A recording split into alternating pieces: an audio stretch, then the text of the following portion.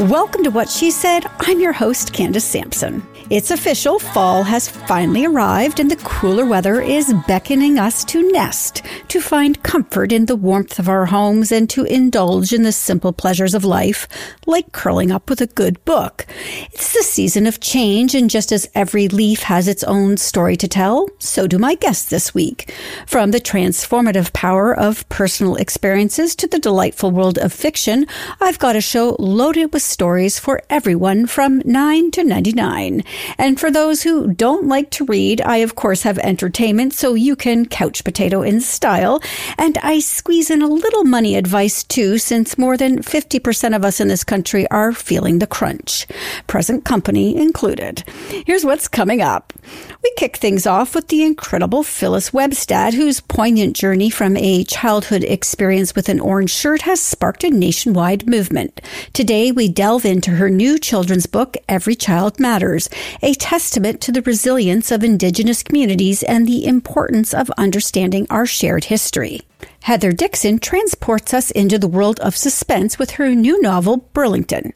A tale that promises to keep you on the edge of your seat, Heather's keen observations on suburban life and its secrets are not to be missed. Anne Brodie is back, fresh from the whirlwind that is TIFF, and she's brought with her a selection of cinematic gems. First up, we have Stellar, starring the captivating Elle Maya Tailfeathers. We then move on to a surprising addition, in my view, as Anne introduces us to Supermodels on Apple TV+, featuring iconic names like Naomi Campbell, Cindy Crawford, Linda Evangelista, and Christy Turlington. I thought it would be a vapid doc, but Anne says that isn't so. You'll want to stick around to find out why. Then you'll have to brace yourselves for a dose of humor and wit as I chat with the incomparable Brittlestar. His new book, Welcome to the Stupipocalypse, offers a hilarious take on life, politics, and the quirks of our oh-so-special times. And yes, there's a Ryan Reynolds endorsement, but we're here for Brittlestar's unique brand of humor. For those of us who've been feeling the financial pinch, and yes, that's pretty much all of us, Janet Gray is here to offer some sage advice. As a seasoned money coach, Janet's insights into financial planning and money management are both timely and invaluable.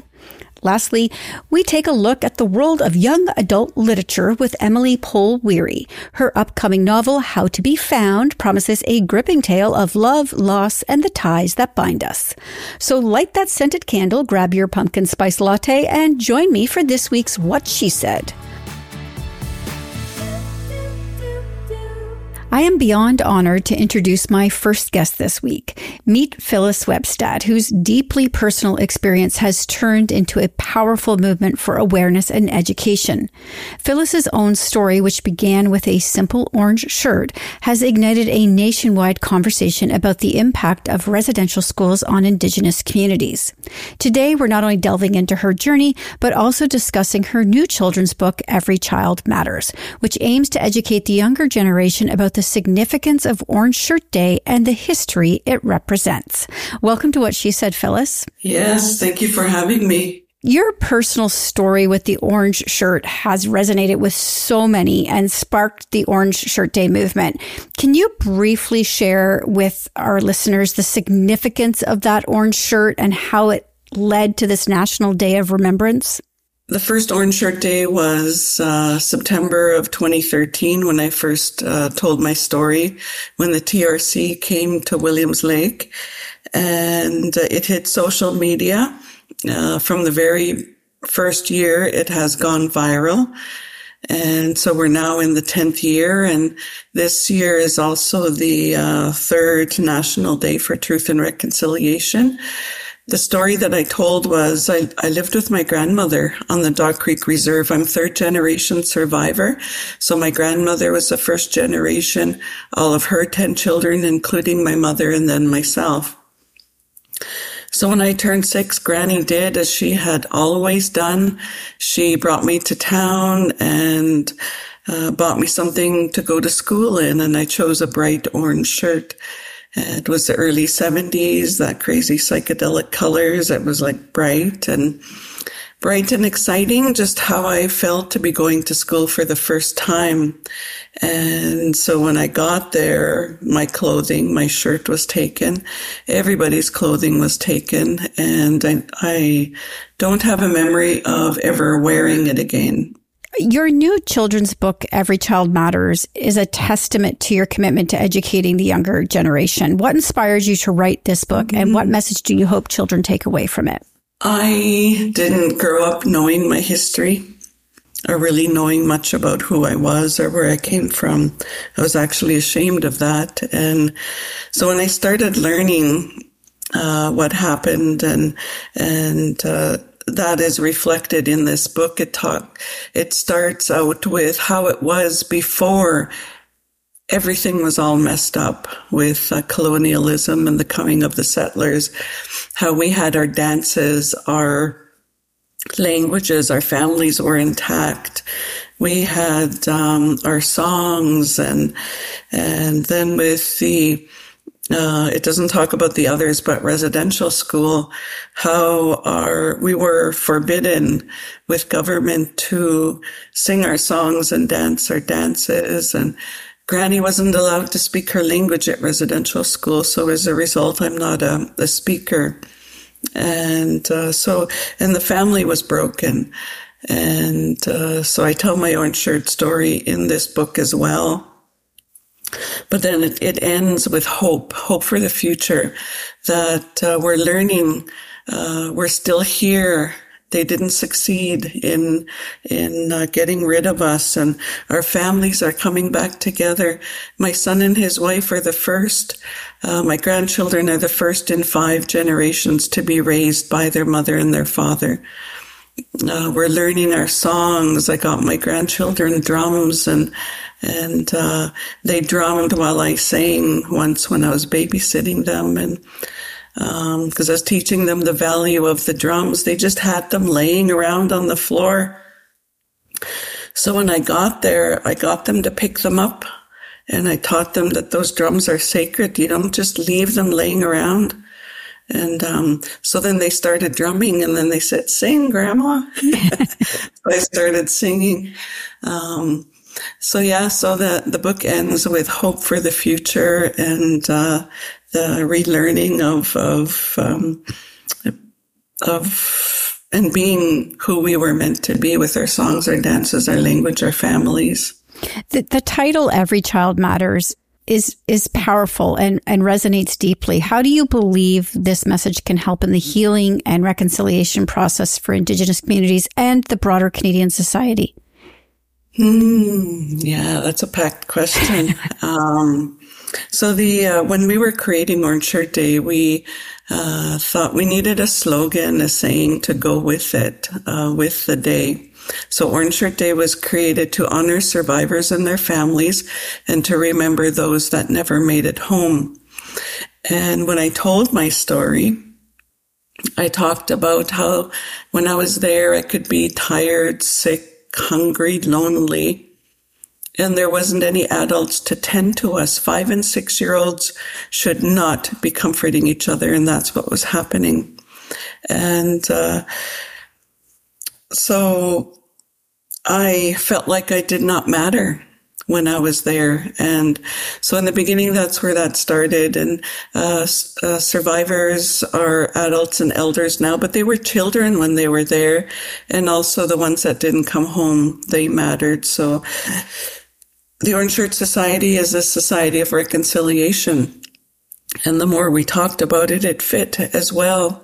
So in the book and when I present, I say, no matter what color of the medicine wheel you are, every child matters in the past, the present, and the future. Orange Shirt Day, as you mentioned earlier, is now in its 10th year and has grown significantly over the years with schools, organizations, communities across the country participating. What are your hopes for the future of this movement, and how can individuals contribute to its growth? Yeah, I didn't plan this. Even if I had a business plan and tried to execute the whole thing, it would never have been the way it is. And So I have no idea what the next 10 years bring, but I plan on being alive for the next 20 plus years, and I look forward to that. But I know I would like to maybe do a couple of international travels, perhaps. Maybe the U.S. They're starting to recognize the day as well, and to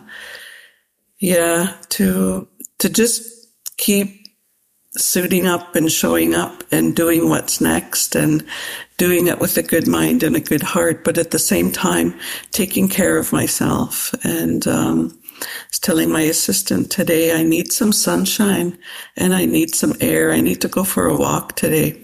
We have another event and events planned for the next few days. So, and a good meal, a good hot meal. So I haven't had those three things in a couple of days. So that's what I'm craving. For parents and educators who are looking to introduce the topic of residential schools and Indigenous history to children, aside from your book, what advice or resources would you recommend?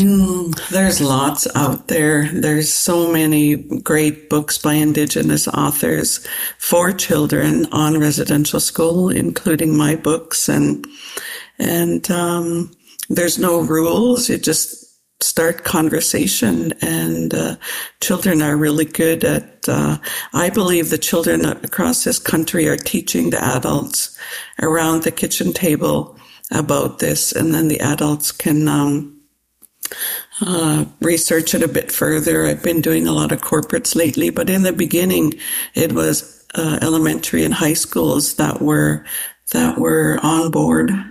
It's fitting for Every Child Matters that the children are the one leading the conversation. Yes. It's perfect. I can't thank you enough for joining me. It is such a pleasure to have you here. I want people to be able to keep up with all that you share, get your book, find out more about the Orange Shirt Society. So where are all the various places they can go to find out more? You can go to any bookstore to get my books, wherever you would normally buy a book. Our website is orangeshirtday.org, O-R-G, and my publisher is Medicine Wheel Publishing. So if you Google, you'll find the link to go to their site. All right, incredible. Thank you so much for joining me today, Phyllis. Yes, thank you for having me, Gugsham. More of What She Said with Candace Sampson coming up. CareToKnow.ca is a free resource where Canadians receive the latest health information, updates on new and existing treatments, and advice from Canadian doctors via email. After enrolling at CareToKnow.ca, you'll receive accurate and reliable information from trusted Canadian medical experts delivered directly to your inbox. Members can also access the website for information on a variety of health-related topics. Through resources like vodcasts, podcasts, and live webinars, Canadian experts discuss how to manage a number of medical conditions and provide the latest knowledge and advice to help you make informed decisions about your family's health with your own healthcare provider. To sign up and start learning more about the health matters that impact you most, enroll in CareToKnow.ca today.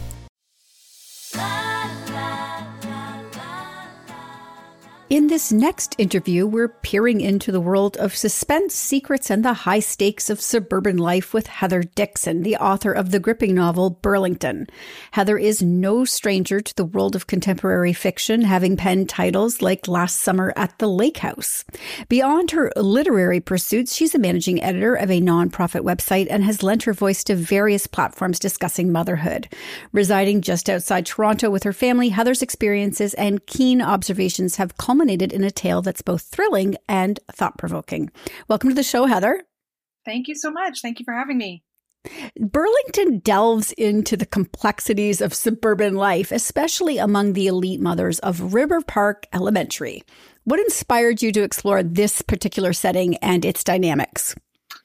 Well, I live in the suburbs, and I know they can get a bad rap for multiple reasons. People who hate the suburbs seem to really hate the suburbs, but I didn't want to paint my setting with like the typical, character of a suburb kind of brush. Because I see the benefit in growing up in a quiet area where there's lots of green space, living close to water. But at the same time, I know that the suburbs come with, complexities that I wanted to explore. And in particular for me, when my oldest daughter was going to kindergarten for the first time, I was walking her to school, and I found I thought I understood school because I had been there and done that, but I didn't quite know how to navigate this new world of the schoolyard again. There were like little groups and unwritten rules, and I felt sort of out of place. So that's where the beginning idea of the thread came from, or the beginning thread of the idea came from, and the plot and characters and storyline kind of all developed from there. And your protagonist, May Roberts, grapples with the challenges of fitting in and the allure of belonging. How much of May's journey is influenced by your own experience? I think fitting in and belonging are kind of universal feelings, that all humans want. It was interesting to me to see a couple of reviews that said they found May annoying because she wants to fit in. And I was a little surprised by that, because I think it's rare that we have so much self-confidence, or that we don't care what anyone thinks about us, or if we have friends. I think we all want to feel valued, and we're looking for friendship. And so that's, again, something I wanted to explore through the book, a theme that I wanted to bring in. And personally, I would say that I found after having kids, it was very hard for me to find time for my friends. And I think part of the reason for, keeping friends or making them when you're in this stage is because of the pressure, I think, on women to be, the perfect mom, the stress and tension of motherhood. I once wrote a blog called I Suck at Being a Friend Right Now, and it tended to resonate with a lot of women, but it was about how I felt guilty for not having as much time for my friends as I would like when I was a young mom. But there were just so many demands on my time from my kids, and I felt pressure to get it right and be the best mother I could be. And so that was like another theme I wanted to explore in this book, because I think it's something I felt, and I knew there were other women out there who felt that as well. And I think it can cause you to want to search out friendship among other women, to feel understood and heard and valued. I remember that blog, Heather. You just jogged my memory. I actually remember that blog from years ago. We traveled in the same circles around that time. So I remember when you published that. The novel touches upon schoolyard politics. It's clear that these dynamics aren't limited to kids. How do you think adult interactions mirror those of younger generations, especially in tight-knit communities? I think sometimes we might not grow up as much as we think. We'd like to think we do. But, I do think as adults, it's just as much a matter of finding your people, I think, as it is when you're young. And we all have our people out there. And once you find them, I think it's much easier to feel comfortable in our own skin and with who we are. What do you hope readers take away from May's journey then, and the broader themes of the book? I hope overall that people, enjoy it and are entertained, first of all, because I love nothing more than when I pick up a book and I'm captivated by it and I can't put it down. And I love getting sucked into a story. And my dream is to kind of create that experience for another reader with a book. But I'm really proud of it. And I especially love the parts where I write about motherhood in it. And I love the thought I put into the themes and the little messages. But overall, I just hope that, it finds its readers and that people are entertained by it, because there's nothing like getting swept up in a good book. Well, this interview is airing on an episode where I have a lot of books to share, because to me, fall is the best time to curl up on the couch under a blanket with a good book. So where can people find your book, perhaps even your other book, and keep up with you? So Burlington is available in store across Canada in Indigo. You can also find it online there. It's available on Kindle and Kobo, and also on Amazon, and also in some local libraries. And if it's not there, you can request it as well. And I can be found on Instagram as Heather Dixon Writer, and on Twitter as H Dixon Writer. All right. Incredible. Heather, thank you so much for joining me today. Well, TIFF continues, and we have a very exhausted Anne Brodie with us today who has been watching everything everywhere. So, Anne, what do you got for us this week? Well, TIFF wrapped up yesterday with the award show, and I was so delighted with the results. The Canadian films and independent films did so well. The stars may not have been there, but it was a great time, and I think everyone enjoyed it. So I want to start with Stellar, which is a really intriguing film from Darlene Neponce, and she is an Indigenous filmmaker. This one stars Elle Maya Tailfeathers, who we love, and Braden Clark. And they're a couple of people sitting in a bar in Sudbury, and they're looking out the window, and it's chaos. Everything is on fire. People are running. Things are falling out of the sky, but they're not moved. They just sit there and talk to the bartender, played by Rossif Sutherland. So it's a really philosophical thing. It's about how the mines were created, that an asteroid fell to Earth 1 billion years ago, and Mother Earth split the ground, and serpents swam, and and now it's up to he and she to braid the rift again. So it's quite an experience. It's sort of magic realism and tradition, Indigenous tradition, and surrealism. I have to tell you, I laughed a little bit to myself when you mentioned they were sitting at a bar and all this chaos is going around and they're just sitting there. That feels like life, right now, because there is chaos all around us. Isn't it? And we're just moving on. Yeah. Just incredible. It's crazy. So, wow, that actually hit hard. All right. So I'm surprised, I have to tell you, that you put supermodels on the list. Oh, I did not want to. I thought this is going to be so junky. It's going to be just a hagiography. Oh, we love these girls. They're so beautiful, blah, blah, blah. Well, it wasn't at all. So you've got Cindy Crawford, Christy Turlington, Linda Evangelista, and Naomi Campbell. So we follow them over the past 30 years. By the way, they've retained a really strong friendship, the group of them, ever since. Linda's had terrible health experiences. But so they do recall their past. And Cindy talks about this time Oprah made her stand up and show her audience her body. So they went through a lot of stuff. I mean, they lived the life. They were the 4 most famous women in the world at points in the 80s and 90s, but they didn't have it easy. Nobody has it easy. And these girls didn't have it easy. So it was very interesting to me in the end, and I was expecting nothing. Yeah, I got to tell you, that's exactly what I thought. And I would have absolutely passed it by had you not put this on the list. So I will watch it when it comes out now. Carolyn Taylor, this trailer, I laughed. First off, I love Baroness von Sketch. Such a great show. Yep. And Carolyn Taylor's a delight. But I also saw Mae Martin. And I also saw Mae Martin in it. And I love Mae Martin. So what's this about? Yes. So the whole shtick is this. Carolyn she was so affected by one of the Olympics that's when her queerness came out, and that's when her love of sport and skating. Well, she can't skate for peanuts.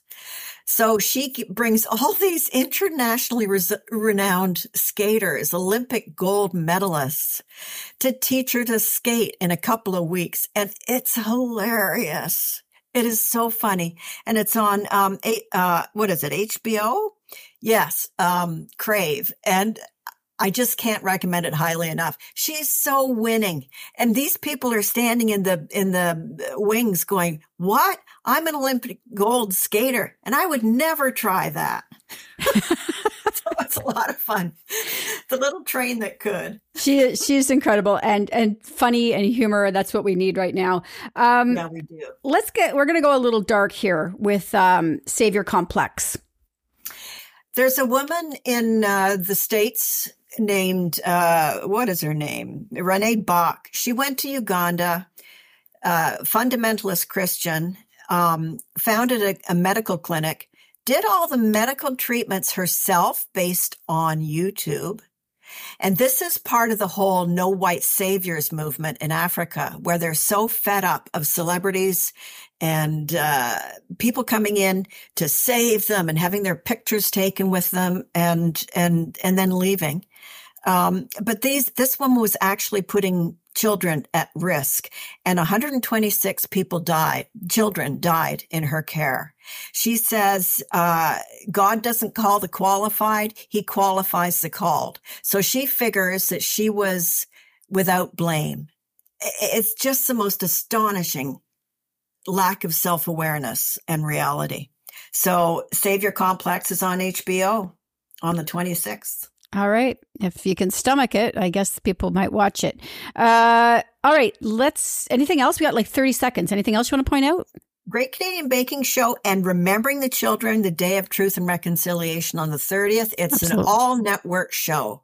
So be there and wear your orange shirt that day. Of course. All right. Anne, thank you so much for joining me. And you're off for a couple of weeks to recuperate. So have a great holiday, Anne. Thanks, Candace. More of What She Said with Candace Sampson coming up. Feeling like your teen has become a stranger overnight? Allie Payne, a renowned expert featured on What She Said, understands your struggles. With her step-by-step framework, she's helped thousands of parents like you rebuild that precious bond. Don't wait. Discover Allie's secrets to a mutually respectful and connected relationship today at alliepayne.com. And now, back to Candace Sampson and What She Said. In a world where common sense seems to be on the endangered list, there is a beacon of hope. Joining me today is the hilarious and insightful Stuart Reynolds, better known to many as Brittlestar. With a massive online following, Brittlestar has been making us laugh and think with his witty takes on life, politics, and the quirks of social media. Today, we're diving into his new book, Welcome to the Stupidpocalypse: Survival Tips for the Dummageddon. And full disclosure, I'm mainly here for the Ryan Reynolds endorsement that appears in the book, but let's see what Stuart has to offer. Welcome to What She Said, Stuart. Hey, thank you so much for having me. I appreciate it. Nice score on Ryan Reynolds in there. I know, right? So this is the part of the interview where I'm supposed to ask you why you wrote this book, right. But I think the only ones who won't know are stupid. So let's humor them. Sure. Why did you write this book and why now? Well, I think, in the past 7 or so years, we've noticed things getting a little bit dumber and people are doing more dumb things and feeling okay about doing dumb things. But I mean, I need to also sort of state the fact that this book is less about pointing a finger at a specific group of people and saying that they're stupid and kind of like gesturing wildly in every direction, including our own, and saying, this is all stupid. Let's all take a breath. Let's just step back, sit down for a bit, take a breath, and reevaluate what we're doing. So, I mean, hopefully if that comes through, then I've done my bit of good. Excellent. So you describe this as a field guide for life. So what's the most essential survival tip you can offer listeners right now to surviving the stupidpocalypse? I think the first step to getting through some being stupid and doing dumb things is realizing that you might be stupid and you might be doing dumb things. That's the key. When you think I'm absolutely right, there's absolutely no way I'm wrong. I'm totally on the right side of this issue. You've got to just again, take a step back, take a breath, and make sure, because you might not be. Not everyone, it doesn't matter how smart you are in one area, you might not be smart in every area. That's so true. Especially the last couple of years, it is so easy to get baited into these conversations online. Oh, yeah. And you're enraged and you're not thinking. And, you see it all the time. And I hate to both sides of this, but you do see it often, both sides.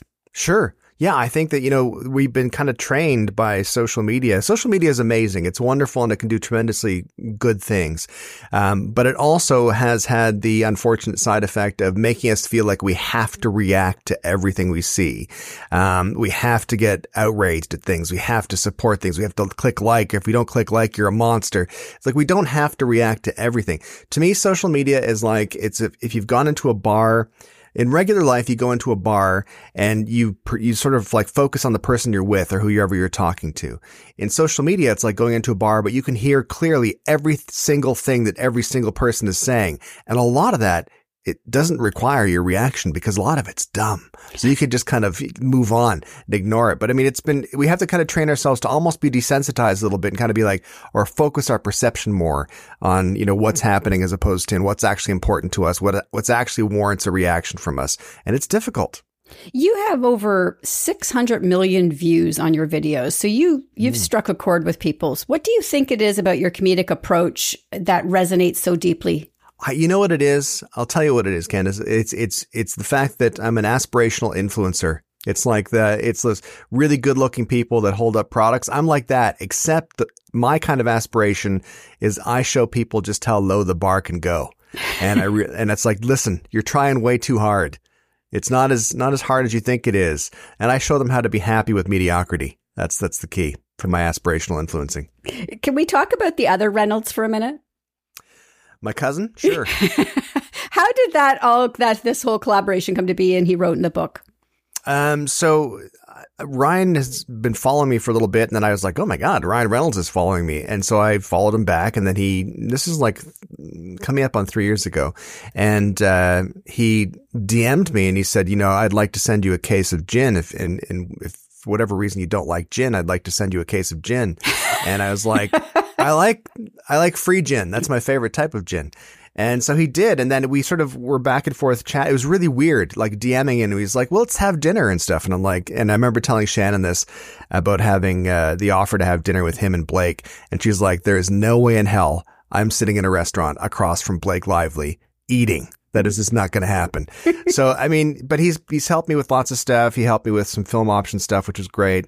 And then I asked him if he would be interested in writing the foreword for the book, and he didn't respond. And then I asked him again, and then he did. So, yeah, that was basically it.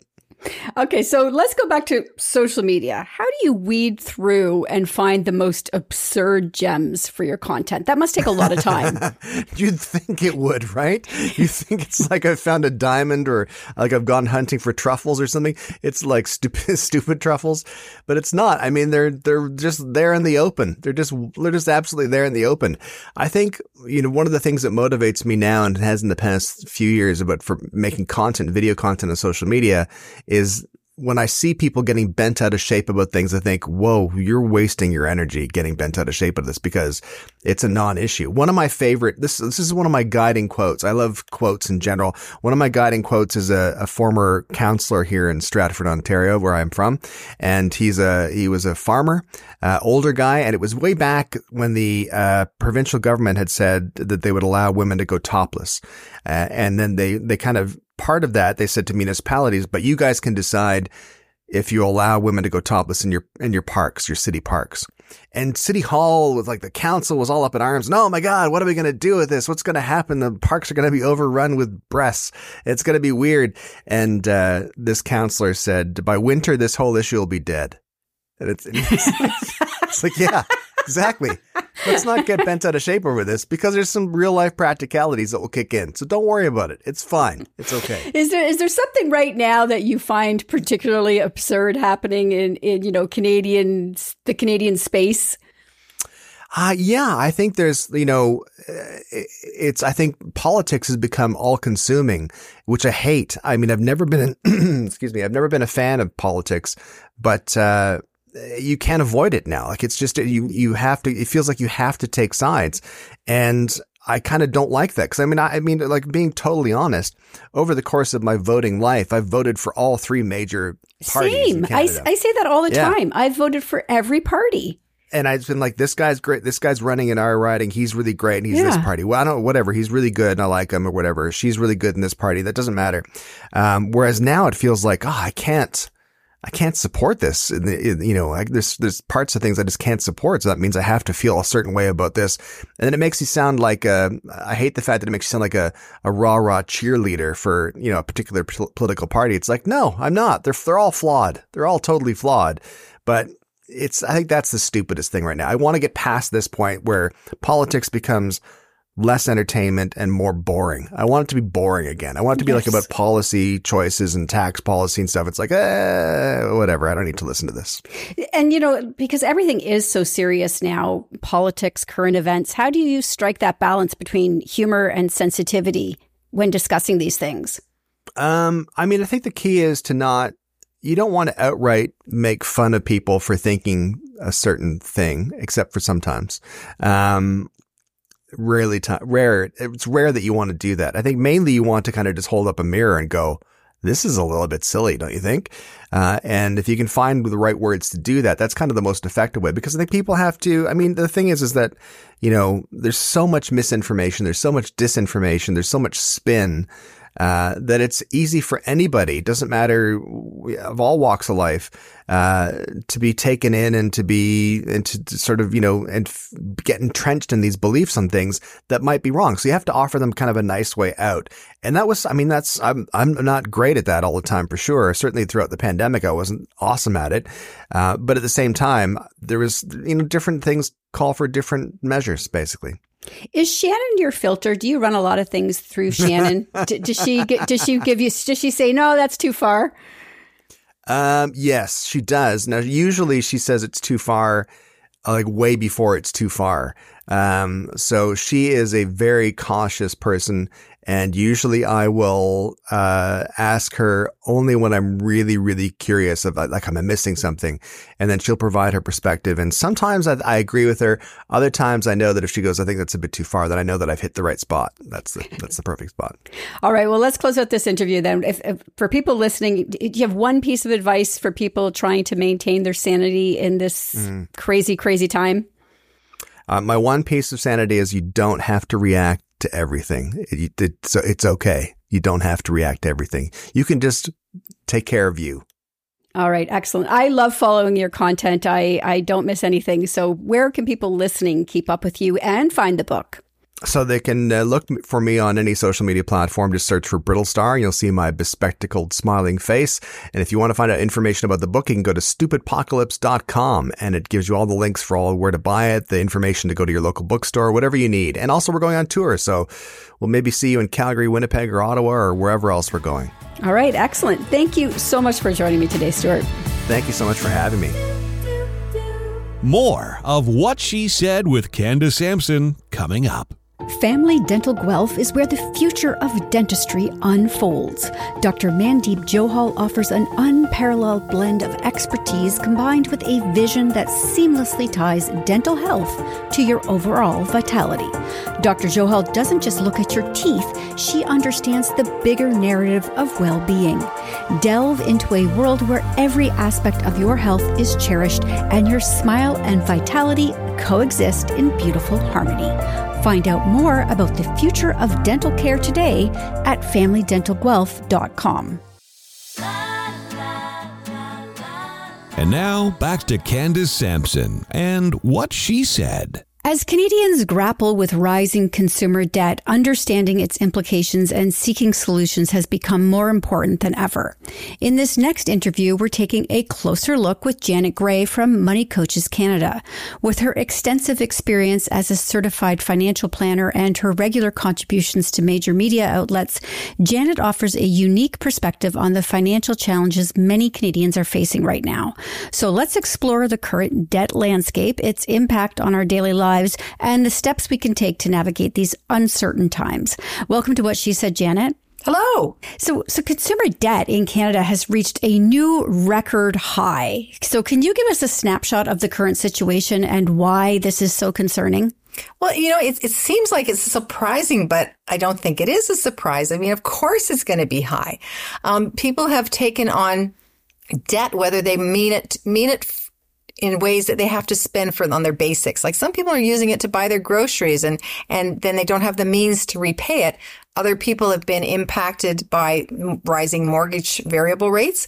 So now they don't have the means to pay their credit cards. So it's impacting all levels of income. Although people, of course, with lower incomes are having a harder time to find the surplus to make payments.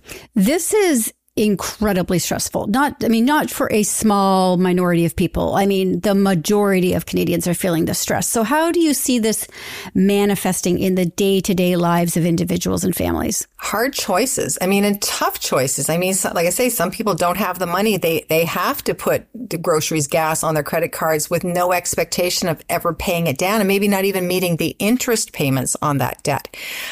it's hard. It's going to be hard choices. People need to maybe take a closer look at where they're actually spending the money and then backstepping and really, here's what's needed and here's what's wanted. The wants are going to have to wait, and crunch down on what's needed, and maybe even look at the needed.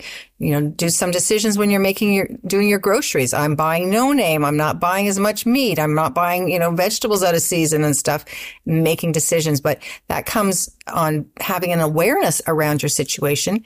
And in times like this, when people are stress motivated, it's really hard to have that contemplation space to think these things through a little bit more.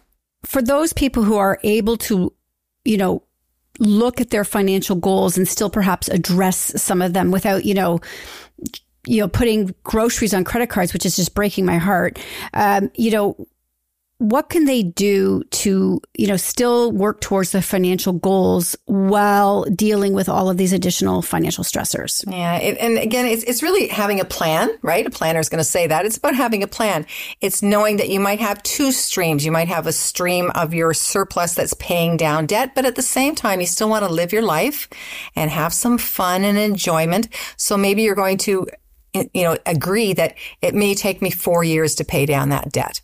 That's reasonable. But at the same time, I'm saving towards other goals that are as important or more important potentially.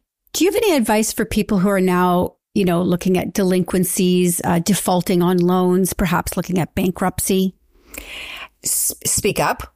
You need to get professional help. You need to speak to a credit counselor or a bankruptcy counselor, see what your options are.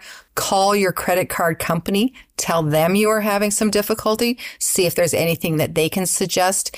Sometimes if it's due to a medical condition, they can actually give you some space on making those payments. They can freeze the interest payments. So speak to your lenders. The absence of interchange of conversation with them is not good. If they don't hear from you, they presume that you're just, blowing them off. You need to let them know that I'm consciously wanting to do that. I'm just not able to. I wanted to let you know I'm going to try hard. I can send you $10, but I can't send you $100.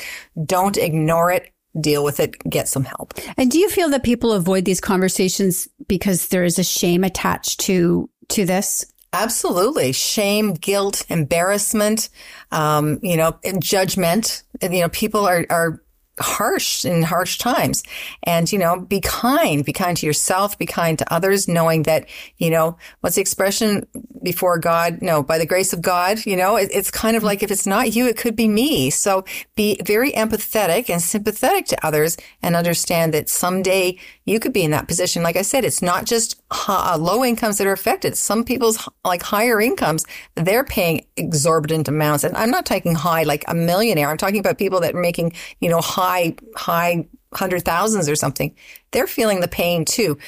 A little bit more, flexibility, of course, but it's the gift that's giving to all income levels. And I hope that this, obviously ends soon and we start to see some light at the end of the tunnel. But are there proactive measures people can be taking to ensure, they're prepared for future economic uncertainties? Sure. Well, a lot of it is being aware of your situation. Keeping track of where you're spending your money is a good start. Knowing what your future plans are and knowing that there is always going to be an emergency. If it's not your house, it's your car. If it's not one of those, it could be your pet. It could be a kid. There's always going to be a need for extra money. So go ahead and set aside some extra money. And again, start slowly. If you can only set aside $10 a pay, then start building so that you know that when this happens again, I've got a little bit of a safety cushion here that can offset some of that, and plus the awareness that you're building will make you a little more in tune to see those things a little farther away than waiting till they're right in front of your face. All right. Janet, you are always sharing great information everywhere. I can't keep up with you. You are literally everywhere lately. So where can people find you and get great information from you on other channels? Well, I think the best place is, Google me on Facebook. Google me on Facebook seems strange, but yeah, find me on Facebook. I'm on LinkedIn. I'm on Twitter, but also go to our website. There's lots of resources there. It's moneycoachescanada.ca. All right. Wonderful. Thank you so much for joining me today. Thank you. My pleasure. In this next interview, we're diving deep into the intricate world of young adult literature with none other than award-winning author Emily Pohl Weary. Her latest novel, How to Be Found, is set to release on September 26th and promises a gripping tale of two inner-city teens navigating life's tumultuous currents while highlighting the importance of chosen family. From captivating novels to stage plays and beyond, Emily's multifaceted talent resonates across various mediums. Emily, thanks so much for taking the time to join us today. I'm so happy to be here, Candace. So How to Be Found deals with themes of identity, chosen family, and the challenges faced by inner city teens. So what inspired you to delve into this narrative? The novel is actually highly autobiographical. I won't get into exactly which parts are, but there is a lot of similarity between Mishi and Trissa's life and my own. When I was a teen, I wanted to capture the feeling of being a teenager growing up in downtown Toronto. So both Mishi and Trissa are at crossroads of their lives with varying identities and experiences. How did you approach writing such contrasting characters, and what do you hope readers will take away from their journeys? Mishi's personality, Mishi's the main character, is a lot like me. At that age, I was the one who always loved to read, always had a stack of books on the go, and it wasn't hard to find teenagers. I've done a lot of work with teenagers over the years. I write for them and I run workshops for them in downtown Toronto. So I was thinking about the different kind of interests and personalities I'd met and interacted with in my life. And I think when you start from a place of really loving your characters, really wanting them to come alive, and hoping that the readers will relate to their quirks, to their humor, to their oddities, then you can inhabit them in a way that brings them to life. And, hopefully readers will feel like they actually know the different characters in the novel intimately, even though they're made up. And your book also touches on the online sex industry, luxury nightclubs, and even a serial killer operating within the city. So how did you balance these really intense elements with the young adult genre? I have to say, in the past, I've written a lot of kind of fun, sassy characters, girl werewolves, girl detectives. I think there's a bit of a theme there because Mishi's obsessed with the girl detectives too. But I deliberately tried to move away from that and write what my teen years were like, because I think we're doing a disservice to teens, especially teens who struggle, by showing them only characters who are kind of, getting through life without too many scars and unscathed. I wanted to show the kind of girls who are survivors and who may make mistakes, but who figure things out for themselves and end up moving on and living with their choices and the good and bad that's happened to them in their lives. I like to ask this question. We're going to move a little bit into personal. I like to ask this. What got you into writing initially? Honestly, Candace, it was a bit of a process of rejecting everything else. The only thing left was reading and telling stories. I love to read. More than reading, I just love stories of all kinds. I love video games. I love movies. I love podcasts. I love radio. I love anything where someone's telling me a story. I like to listen to the voice and get a sense of the world, and I can really imagine it all. And I also early on started to make up my own stories. So I cast my entire grade 5 class in The Wizard of Oz and rewrote it in French. I don't think I finished that script, but I was determined to create stories of my own and to take the stories that were out there and kind of give them a spin, and retell them. And I did try a few other jobs in my 20s and decided that I couldn't handle anything else. Writing was the only thing that I could fall into and love, and it didn't feel like work. I mean, sometimes writing does feel like work because it can be grueling, and the novel is a bit like the, marathon of art forms.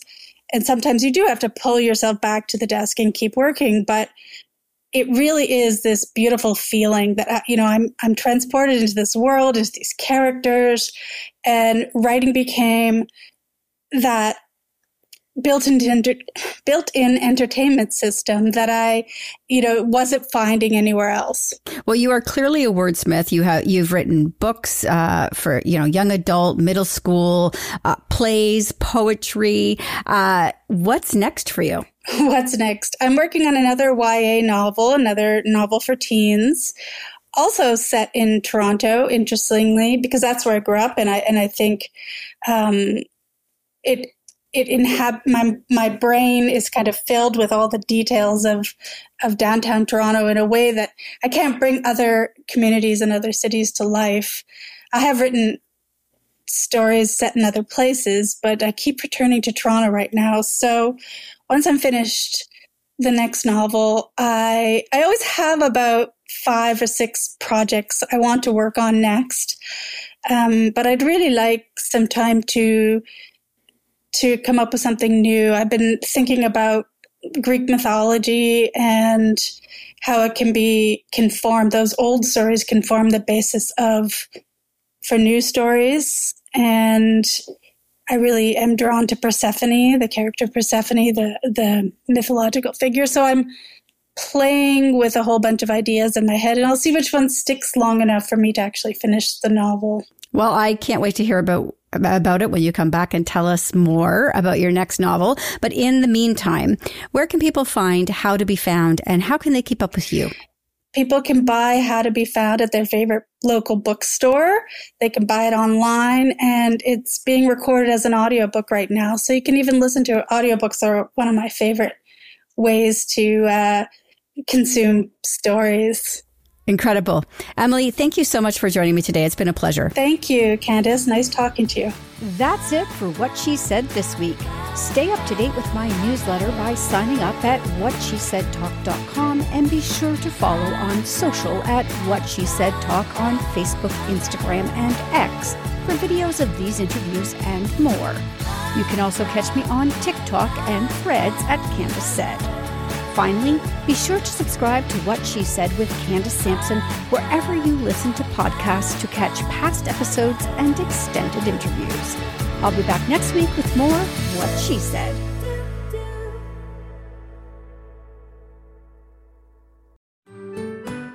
I'm Andrea Askowitz. And I'm Allison Langer. And we are the hosts of Writing Class Radio, a podcast, but we are so much more. We have writing classes. So if you are looking for live online classes where you can join a community, write to a prompt, get feedback, and get better, check out all our classes at writingclassradio.com. And listen to our podcast wherever you get your podcasts and at writingclassradio.com. It is your favorite girl. That's right, it's the Allie Mars, the one and the only. Everyone else just ain't me. I am the host of Welcome to Mars, a lifestyle podcast where nothing is off the table. I have come a long way from sex and dating and have transformed the new vibe to all things lifestyle. We still talk sex, but I'm more interested in the journey, where people have come from, how they made it, and where they're going. Subscribe or follow to a brand new look and a brand new era. Welcome to Mars. Subscribe or follow on Apple, Spotify, Google, or at thealliemars.com. Because even with the new look, I'm still that same bitch you love to hate. Another Sound Off Media Company podcast.